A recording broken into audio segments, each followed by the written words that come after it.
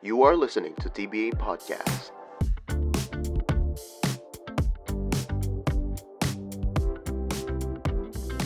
And we are live. So, happy Monday, guys. Happy Monday, Monday. Cobes! We're now on our 11th episode, and I think I just want to seize this opportunity to have a checkpoint.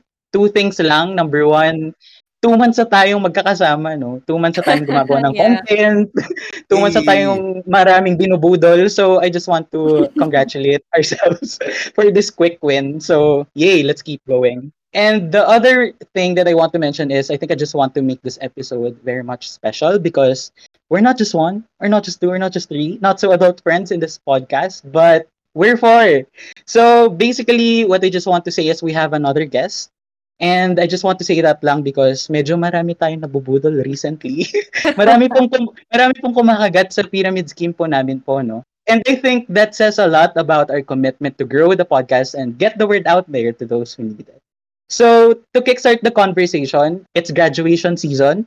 Do you guys feel it? Diba? Parang marami nang graduate. And I think I just want to ask this question kasi it has crossed my mind several times, I think, during my senior years, graduation times, na I don't know if you ever ask yourself or has it ever crossed your mind that someday, oh man, I think I need to move out. I need to try to live independently. And I think, you're trying to come to your own senses na and eventually be your own kind of adult. So, that's kind of scary if you come to think about it because when you think about living independently, the next question is always how? How do I start living independently? So, since we don't know the answer to that question, we invited this very good friend of mine to help us deconstruct, to help us know a little bit more and get to the bottom of living independently, and to ask her as well what keeps her committed and her motivations to just keep going. So let's not wait any further. I'm super excited for our guest for today. No other than my good friend. Everyone give a warm welcome to Maddie Cruz. Hey, Maddie! Hi, Maddie. Hi, Maddie! Thank you so much, Kobe. So yun, I think to kickstart lang the conversation, gagawin natin to corpo style. Can you give us a little bit background, a little bit more background lang about yourself, who you are, what you currently do? Okay, so hi guys. My name is Maddie Cruz. I moved out when I was 19. And yeah, I've been living independently ever since. I've always worked multiple jobs at the time. So currently, I work for a boutique agency as a PR manager. Then I also am a writer by profession and a full-time dog mom. So that's about it. Wait, 19? Parang I thought about moving out was medyo in my 20s na ako. So medyo maybe late ako on the moving out thought. Pero amazing. Yeah. Ako naman, I always thought of moving out pero hindi pa rin po ako nagmo-move out. Nakapark pa lang, ganun. Yeah. Pero siguro to peg off that thought at 19, siguro let's start about asking why. Can you share us what's your thinking behind it? Like why and what made you want to move out, especially at a young age of 19? Kasi honestly, hindi kami okay nung parents ko before. So, I had a major rough childhood. So, parang first year college pa lang, the thought of moving out was already in my head. So, third year college, I was still studying in the University of Asia in the Pacific. At that time, I was taking up political economy. I was at the peak of my problematic, angsty teenager phase. And that's what it happened. Diba? Self-aware lang tayo dito. Sa totoo lang. So, nasa peak ako ng flop era ko. Tapos yun, that's when it happened. I don't think I've ever told anyone in detail, but I got into a really big fight with my dad. And he just told me, alam mo kung di ka aayos, umalis ka na lang. So, parang bigyan niya ako ng option, like, do you want to leave or do you want to stay? But if you stay, you have to straighten up. And I was like, no, I'm going. So, yeah, that's how it happened.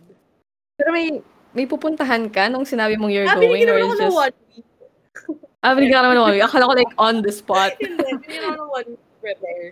Pero yun, there's a lot to unpack there. But I don't think I've ever I've never said it in any interview or I've never put it that way in any of the features that I've got in the last years. Pero yun, it's honestly how it happened.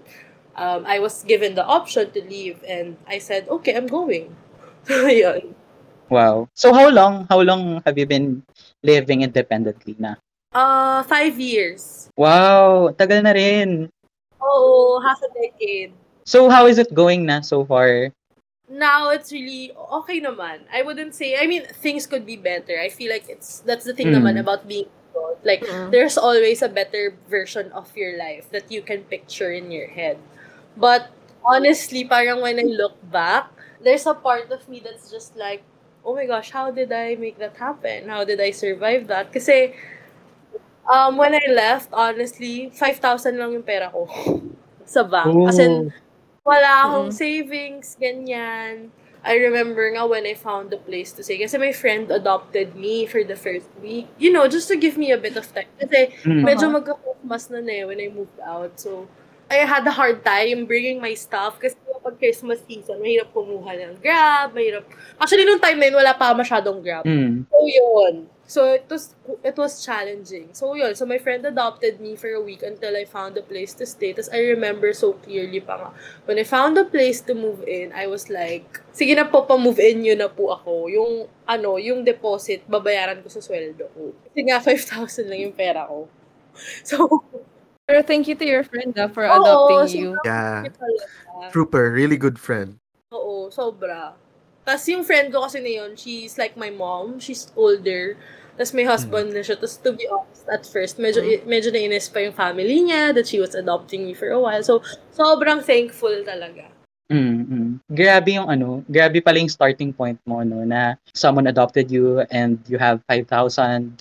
And I think, siguro take us back lang to that time. What was your mindset then? And ano yung parang naging motivation mo to, kasi parang, di ba, when we're living independently, I think we have to also consider the personal finance, budgeting. So like, how did you like deal about it moving forward? So ano yung mga ginawa mo during that time? Diba, I wasn't in the good terms with my family at the time.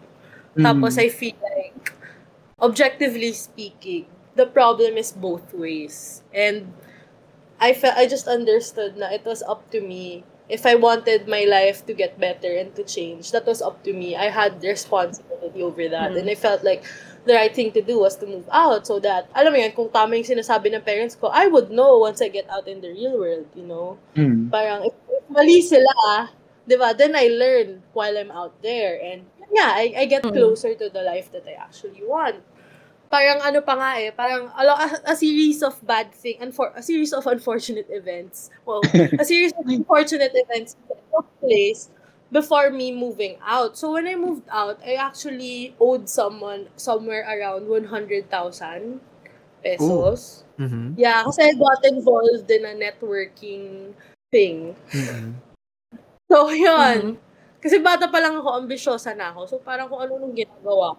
To be honest, I'm just being honest. Kung ano-anong ginagawa ko, kung ano-anong sinasalihan ko. So, yun, umabot sa ganun. So, medyo rock bottom talaga. So, the reason I started getting multiple jobs was because I understood na it would take me forever to pay off 100,000. The 100,000. If I just stick to one job and I wanted to, pay for it as soon as possible.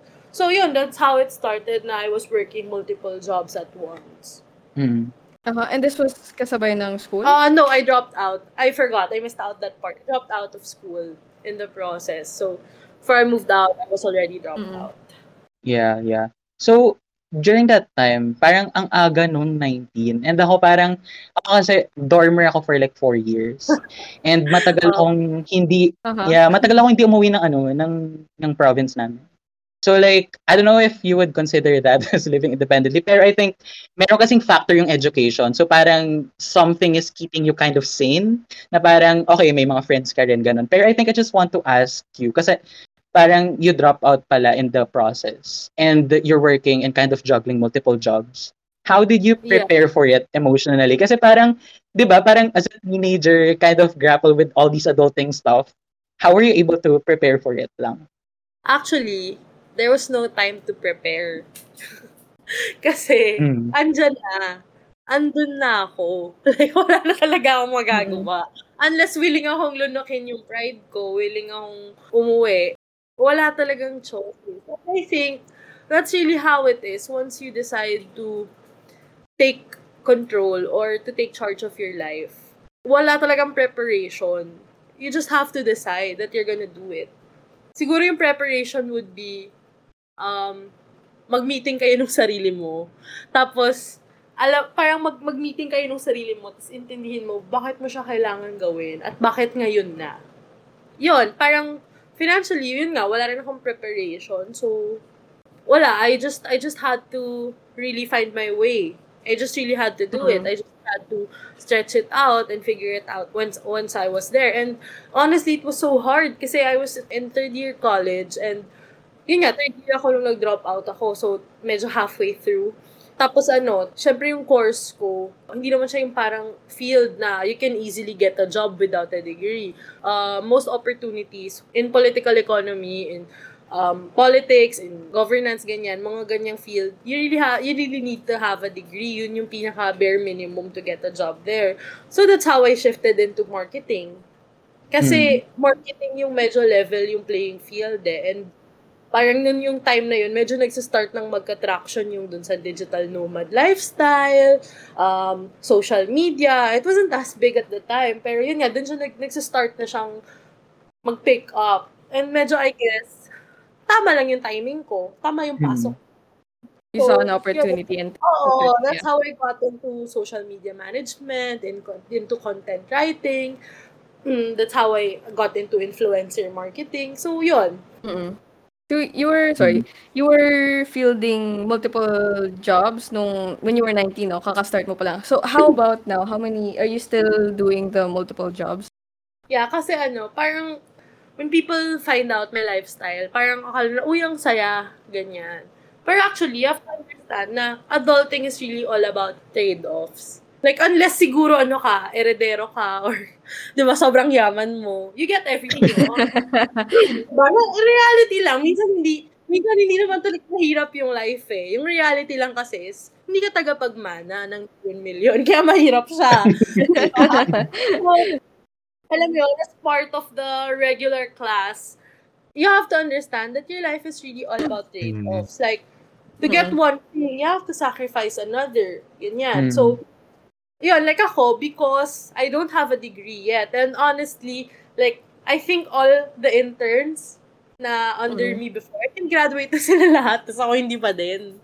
Tapos, yun. Pero because nga, yun nga, hindi pa ako nakaka-graduate and I chose this life, then the trade-off is, if I want financial advancement, I will have to really work multiple projects or multiple jobs at the same time. Because nga walang diploma, syempre, I can't command fully kung magkano yung madedemand ko. Yun, which is, di ba, like, on the other hand naman, if you're a regular student and you get a diploma, there's still a trade-off there kasi kailangan mo ng ilang years before you can negotiating. So, alam mo yun, so talaga, like, walang perfect, 50-50 talaga siya. Like, merong something na kailangan kang i-sacrifice in exchange of another. That's just how it is. Yep. Sorry, I just wanna say something na parang, what's really interesting about your story to me is, parang how, parang different it is from, I think the Filipino culture is you live with your parents, until you get married. Parang you go from your parents' house to your partner's house. So I'm in that place right now where I'm thinking of this na parang, is it time for me to move out? Parang iniisip ko na, I don't want to go from my parents' house to my partner's house. I want to have a house of my own. Yeah. So parang ako sa headspace na yun. So parang yun lang it's not even a question really. I just want to say na very interesting your story kasi I think it closely mirrors yung how they do it. I think in Western countries na parang they move out at a certain age na wala ng financial support from the parents. Yes, pero din kasi yun That's also part of taking charge of your life. Like, yes, we respect culture, ano bang tamang term, parang naiintindihan natin siya. Pero kasi, your life is really up to you. In my case, like, I really had to deal with a lot moving out that early. It's like, from ages 19 to maybe, let's say, 21, people were just waiting for me to fail. People were waiting for me to, eat my words and come back home running back to my parents. And that's why throughout until now, like the first thing I do when I wake up, I talk to myself, di ka uuwi. As in, ganun siya. As in, I would really like wake up and talk to myself. Kahit anong mangyari, magutom ka, kailangan mong humain ng kanin at asin, hindi ka talaga uuwi. Kasi, self-respect thing, I feel like as long as I get to commit or as long as I get to uphold that promise or that decision my 19-year-old self made, regardless of where I'm at in my life, I feel like I am a success in my own way. That's what I always tell myself na sometimes kasi syempre, may pressure din yun ha. Like, there's also a part of me that feels like I haven't done enough. Because syempre, di ba, you started really fast at 19 and at 24, I'm still like trying to figure out certain things. And sometimes that leaves me a little disappointed and a little sad kasi feeling ko parang, kumbaga sa graph, kung ginawan ko ng projection yung life ko, dapat at 24, medyo mas mataas na yung na-achieve ko. But then, I also tell myself, like, considering the economy and the pandemic and how hard it is to keep a job or to find the job in the gig economy in the Philippines, I think that's a lot. So, siguro, I also wanna dabble into that na you don't have to feel pressured to do it. You don't have to let culture dictate your life, but at the same time, you also shouldn't let yung mga personal biases mo pressure you into doing things you're not ready for. Because when you're ready, you know. I think I just want to kind of echo that, no? Kasi in our previous episode, we talked about FOMO, so fear of missing out. And you mentioned that you're working in the marketing space. And I think as someone who is in the same space, I think it's very easy for you to kind of feel pressured. Alam mo yun, parang hirap kasi na paghiwalayin yung parang pamantayan ng social media ng culture that surrounds you to like your own and your own timeline. So like, siguro you've experienced that na rin. I just want to ask, how are you dealing with it? Kasi parang, it's easy to get lost. Parang, iniisip mo kung yung pamantayan ba sa social media ay iaangkla mo sa pamantayan mo sa sarili mo. Napakalayo ko. Yun lang. I think I just wanna ask, how are you dealing with that kind of situation? Alam mo, I have so much feelings about what you said. Kasi I remember, share ko lang, like a few months back, I think this was in January, a friend also did interview me for his podcast. And yun, we also talked about this topic. So, salamat naman sa 19-year-old ko, sa mga kagagahan niya. Eh, di ba? Thank you naman sa kanya kasi she really crawled so I could run. Pero, I remember telling my friend na, and I think this is very much related to what we're talking about. I remember telling my friend na, yung fear ko is, I'll be older, like, I'll be, let's say, 35 or 40. And up until that point, ang pinag-uusapan ko pa rin is how I moved out at 19. Like, I'm very proud of it, but I'm also a little scared na I'll be, like, somewhat a one-hit wonder, and that's the most interesting thing about me. Kasi parang, okay, don't get me wrong, I really am proud of that. Like, I take pride in it. But also, now that I'm older and maybe a lot more experienced and more exposed and even attempted to go back to school to get a degree, I realized na parang there really is so much more to life than work. Giving up my 19-year-old self for the hustle and the grind.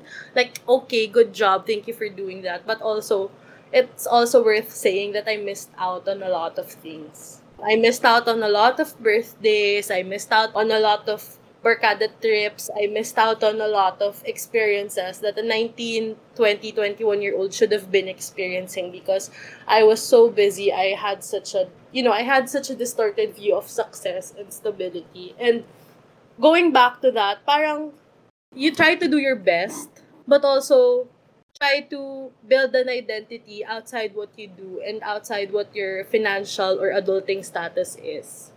Because if you make, I mean, okay, ano yun parang di ko alam paano siya ihihimayin. Pero, kumbaga, sige mag-set ka ng standard for yourself. Kasi that's what will keep you moving, that's what will keep you evolving, that's what will keep you trying to progress. But also, you need to, like, take the time to find out who you are because if you just keep chasing yun nga yung mga milestones, adulting milestones like that, it's so easy to lose yourself in the process. Parang wag mong gawing highlight ng buhay mo yung mga adulting milestones na nababasa mo sa kita mo. Yeah. Kasi there is more to life than that. Especially ngayon, during a pandemic, like, I have a lot of friends who talk to me na parang, girl, 2021 hindi pa rin ako nakakapag-move out, ganyan-ganyan. Dapat kasi plano talaga, ganyan-ganyan. I mean, good yun Good yun na may plano ka sa buhay mo. Kailangan nating lahat yun para hindi tayo sabog-sabog. Pero, yun nga, parang number one, yung mga hustle, grind, whatever advice, I feel like 90% of those obsolete na because of the pandemic. Doesn't apply. Second, parang the pandemic has really, I guess, changed what I think success is about and what really matters to me. And then third, yung life kasi talaga, I feel like it's really about the people you get to share it with. And okay, sige, sacrifices have to be made to get the life you want, but it should never be to the point that you sacrifice, parang di mo na, that you devalue your relationships for you to get to the life that you want. I'm not sure if everything I said makes sense. Pero, yun, parang siguro yun nga, yung about moving out, ganyan. If you're doing it because you feel like it's time for you to get to know yourself outside how your parents raised you, where you grew up, ganyan, I say go for it, even if you're not ready. But if the only reason you want to move out is because you feel like at this age you're supposed to, maybe you should rethink it. I just want to say I like how you keep going back to parang talk to yourself about it. Yun nga, it doesn't matter yung in relation to FOMO na parang what are the expectations of you, but it matters more yung in terms of yourself, where you are, where you want to be. And I guess yun nga, parang kung yun yung gusto mong mangyari in your life. Nice. Agree. Siguro, gusto ko lang sabihin yung sinabi nyo na, yung milestones, I don't know parang, I don't know, with your group of friends, circle of friends, but like, alam niyo yung pag kunyari sabihin nila, 27, kailangan may asawa na, or like, alam mo yung engaged na, 30, dapat may anak na sobrang age-based, na parang, shit, wait lang Kasi parang wala tayo sa same starting line. And I think, sobrang nadidistort niya yung worldview mo, yung metrics mo in life, na parang shit, parang wala pa nga akong kinikitang ganito kalaki, tapos kailangan ko na mag-asawa, kailangan ko na magkaanak, na parang ang laking dagot, ang laking pressure. So, ayun, I think, I don't know what's up with the Filipino culture talaga na parang, bakit may ganon? And lalo, when you like go to like family reunion, sa parang tatanungin ka pa, sino na? Kailan Sino na? May anak na ba? Tita, hanapan Diba? niyo ng jowa bago ka ikasal. Asking the important question.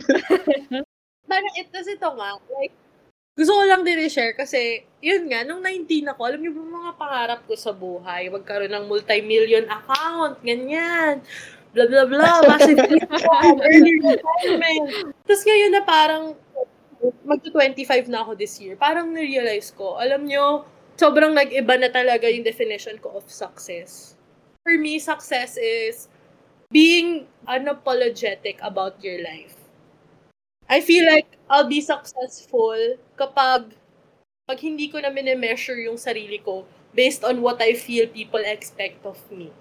Wow. Pag yung hindi na ako nagtatanong kung tama ba yung ginagawa ko.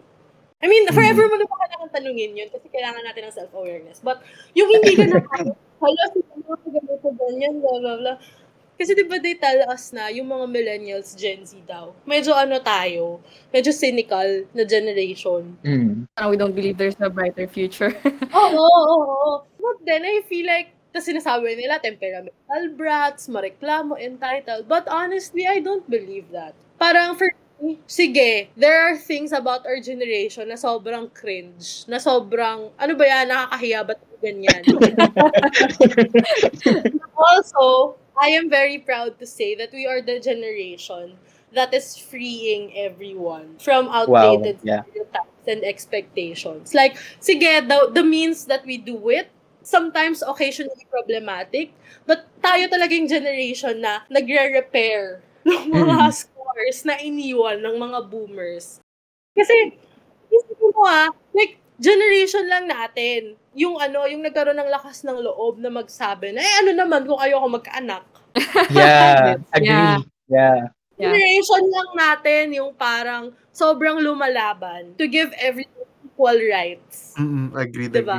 generation lang natin, yung nagising and nagsabi na, alam nyo, yung hustle culture, outdated na yan, wag yung ipilit yan sa amin. Aha. Alam mo yun, parang tayo yung generation na nagdi-disrupt ng mga bagay na ilang years nang pinapaniwalaan na ganun dapat. Yeah.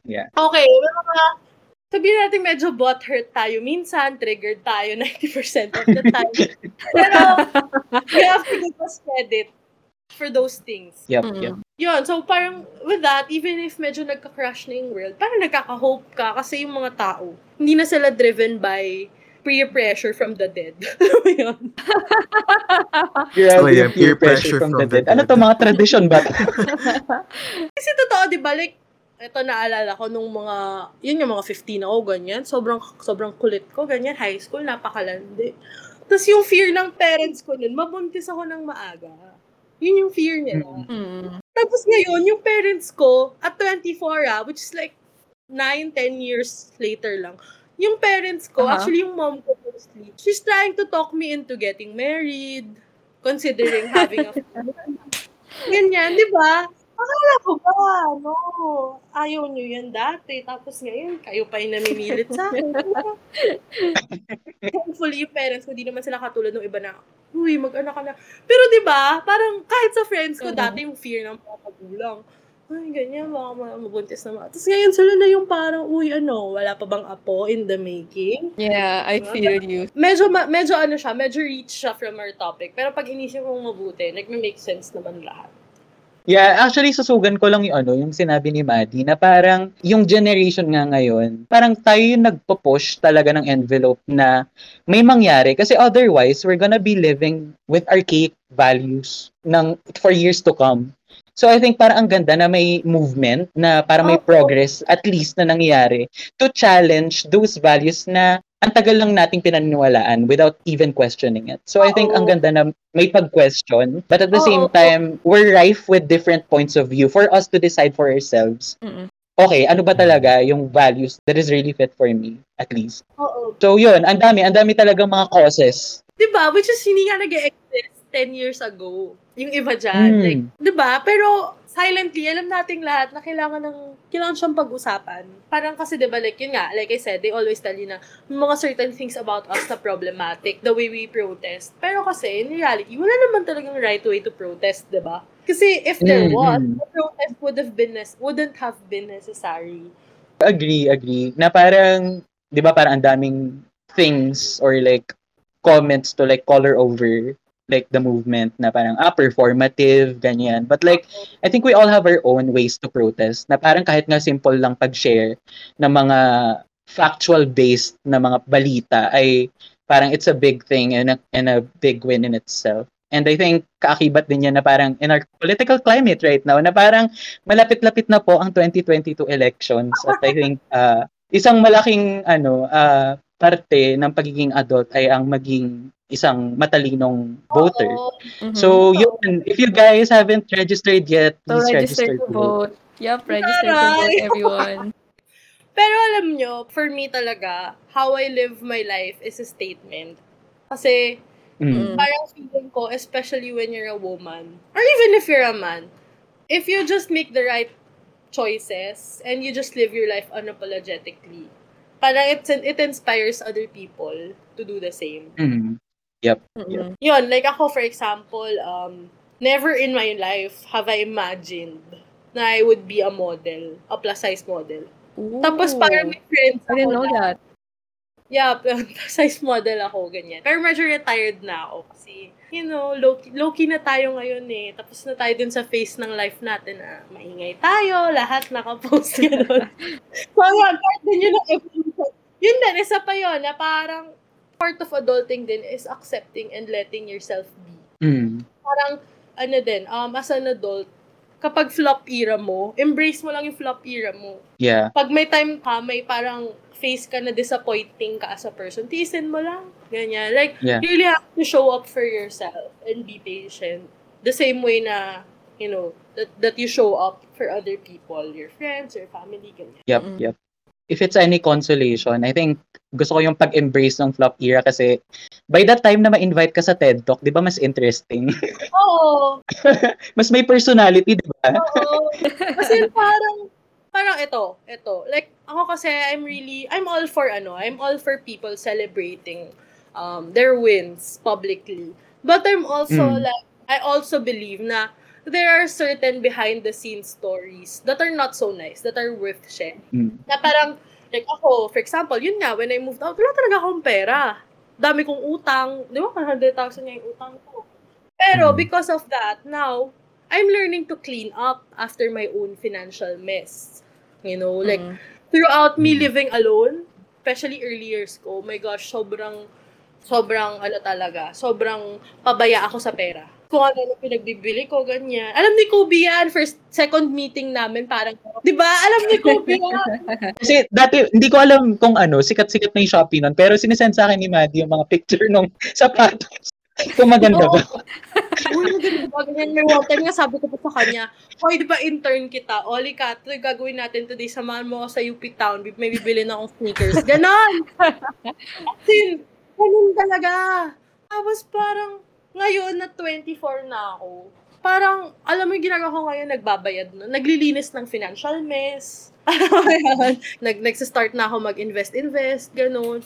So, parang ako naman, for me, like, syempre, there's a part of me that would love to hate that version of me na sobrang materialistic. Pero, I also, yun nga, again, she crawled so I could run.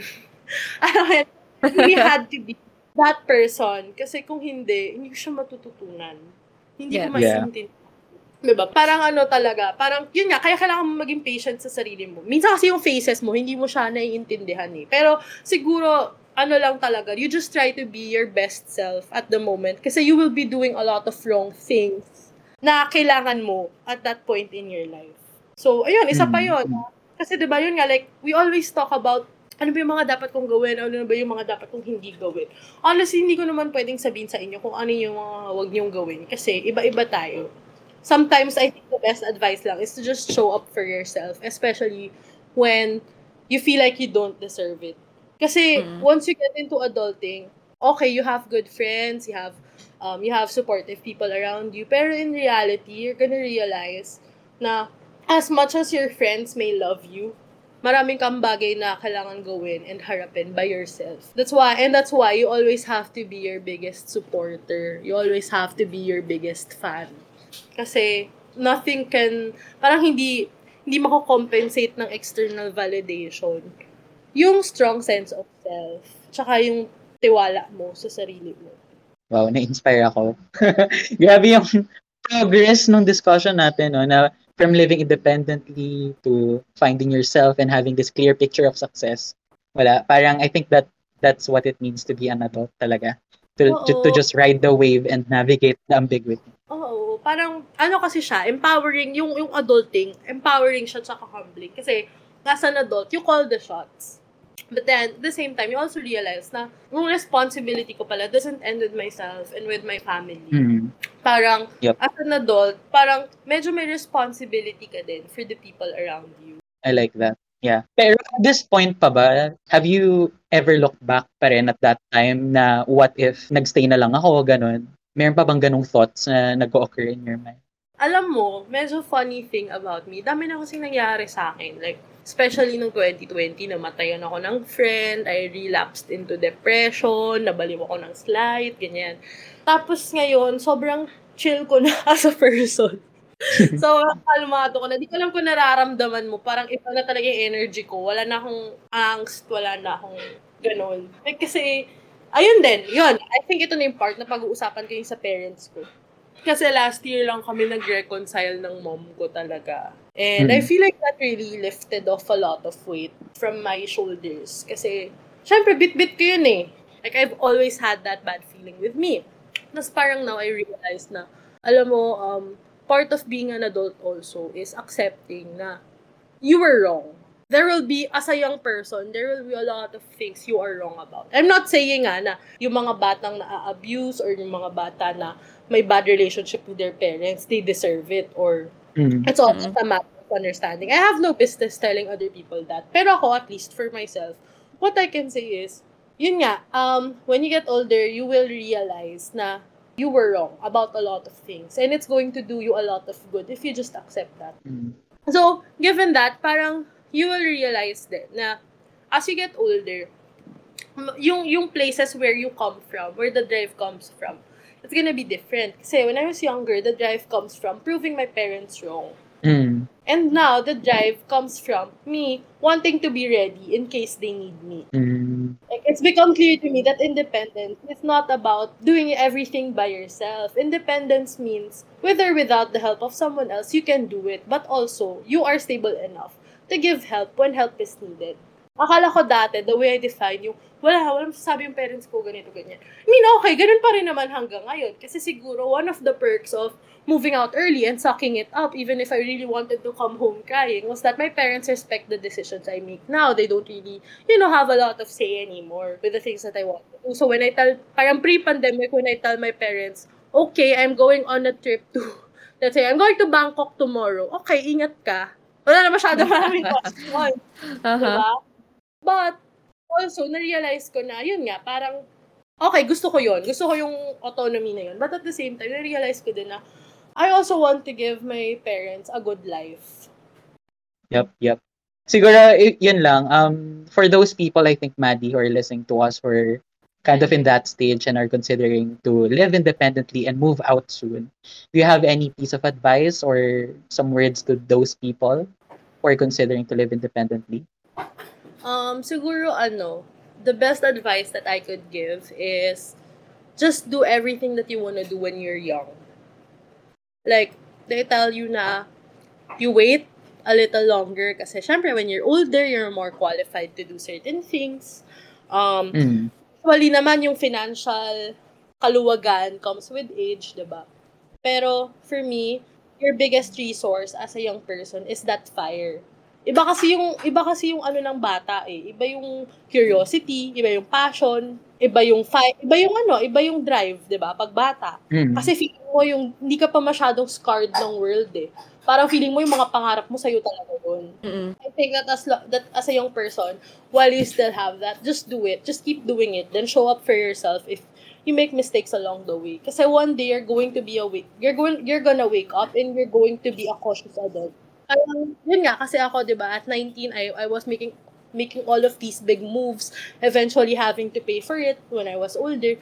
But I don't regret it because I don't think I would be where I am today if I didn't make all those bad decisions or if I wasn't jumping before I was ready. You lose that fire as you get older. So while you still have it, just keep going at it kasi you'll be surprised at where it's going to take you. I think I just want to ask, that curiosity, it hit me. Kasi talagang totoo yun, na kapag undergraduate ka, parang you have this like mindset that you could change the world. But I think I just want to ask, parang you mentioned kanina na that curiosity fades away over time or as you adult. Can you elaborate on that? Kasi like ako, for example, sabi ko nung bata pa ako, sige, okay lang, titiis ako 3 years. After 3 years, mag-ipon ako ng maraming pera. Tapos, lipat ako ng ibang country. Tapos, titira ako dun for 3 years. Tapos, uuwi ulit ako ng Philippines. As in, ganon. Parang kala mo bibigay detailed. Diba? Bibigay lang sa akin ng uniform. Sabi ko. Tapos, papasok ako sa government. Tapos, magkaka-scholarship ako under the government. Tapos, magiging diplomat ako, blah, blah, blah. Ganyan. Si ate mo, girl. Ngayon, imagining ko yung sarili ko, mag-move out at 19. Paano wala kang pera? Diba? Or for example, ngayon, if I'm gonna make a rash decision, nag-iisip na ako, parang, paano yung pera? Afford ko ba siya? Paano yung 3-year financial plan ko pag ginawa ko yan? I mean, good thing naman din yun, diba? Good thing naman yung may discernment.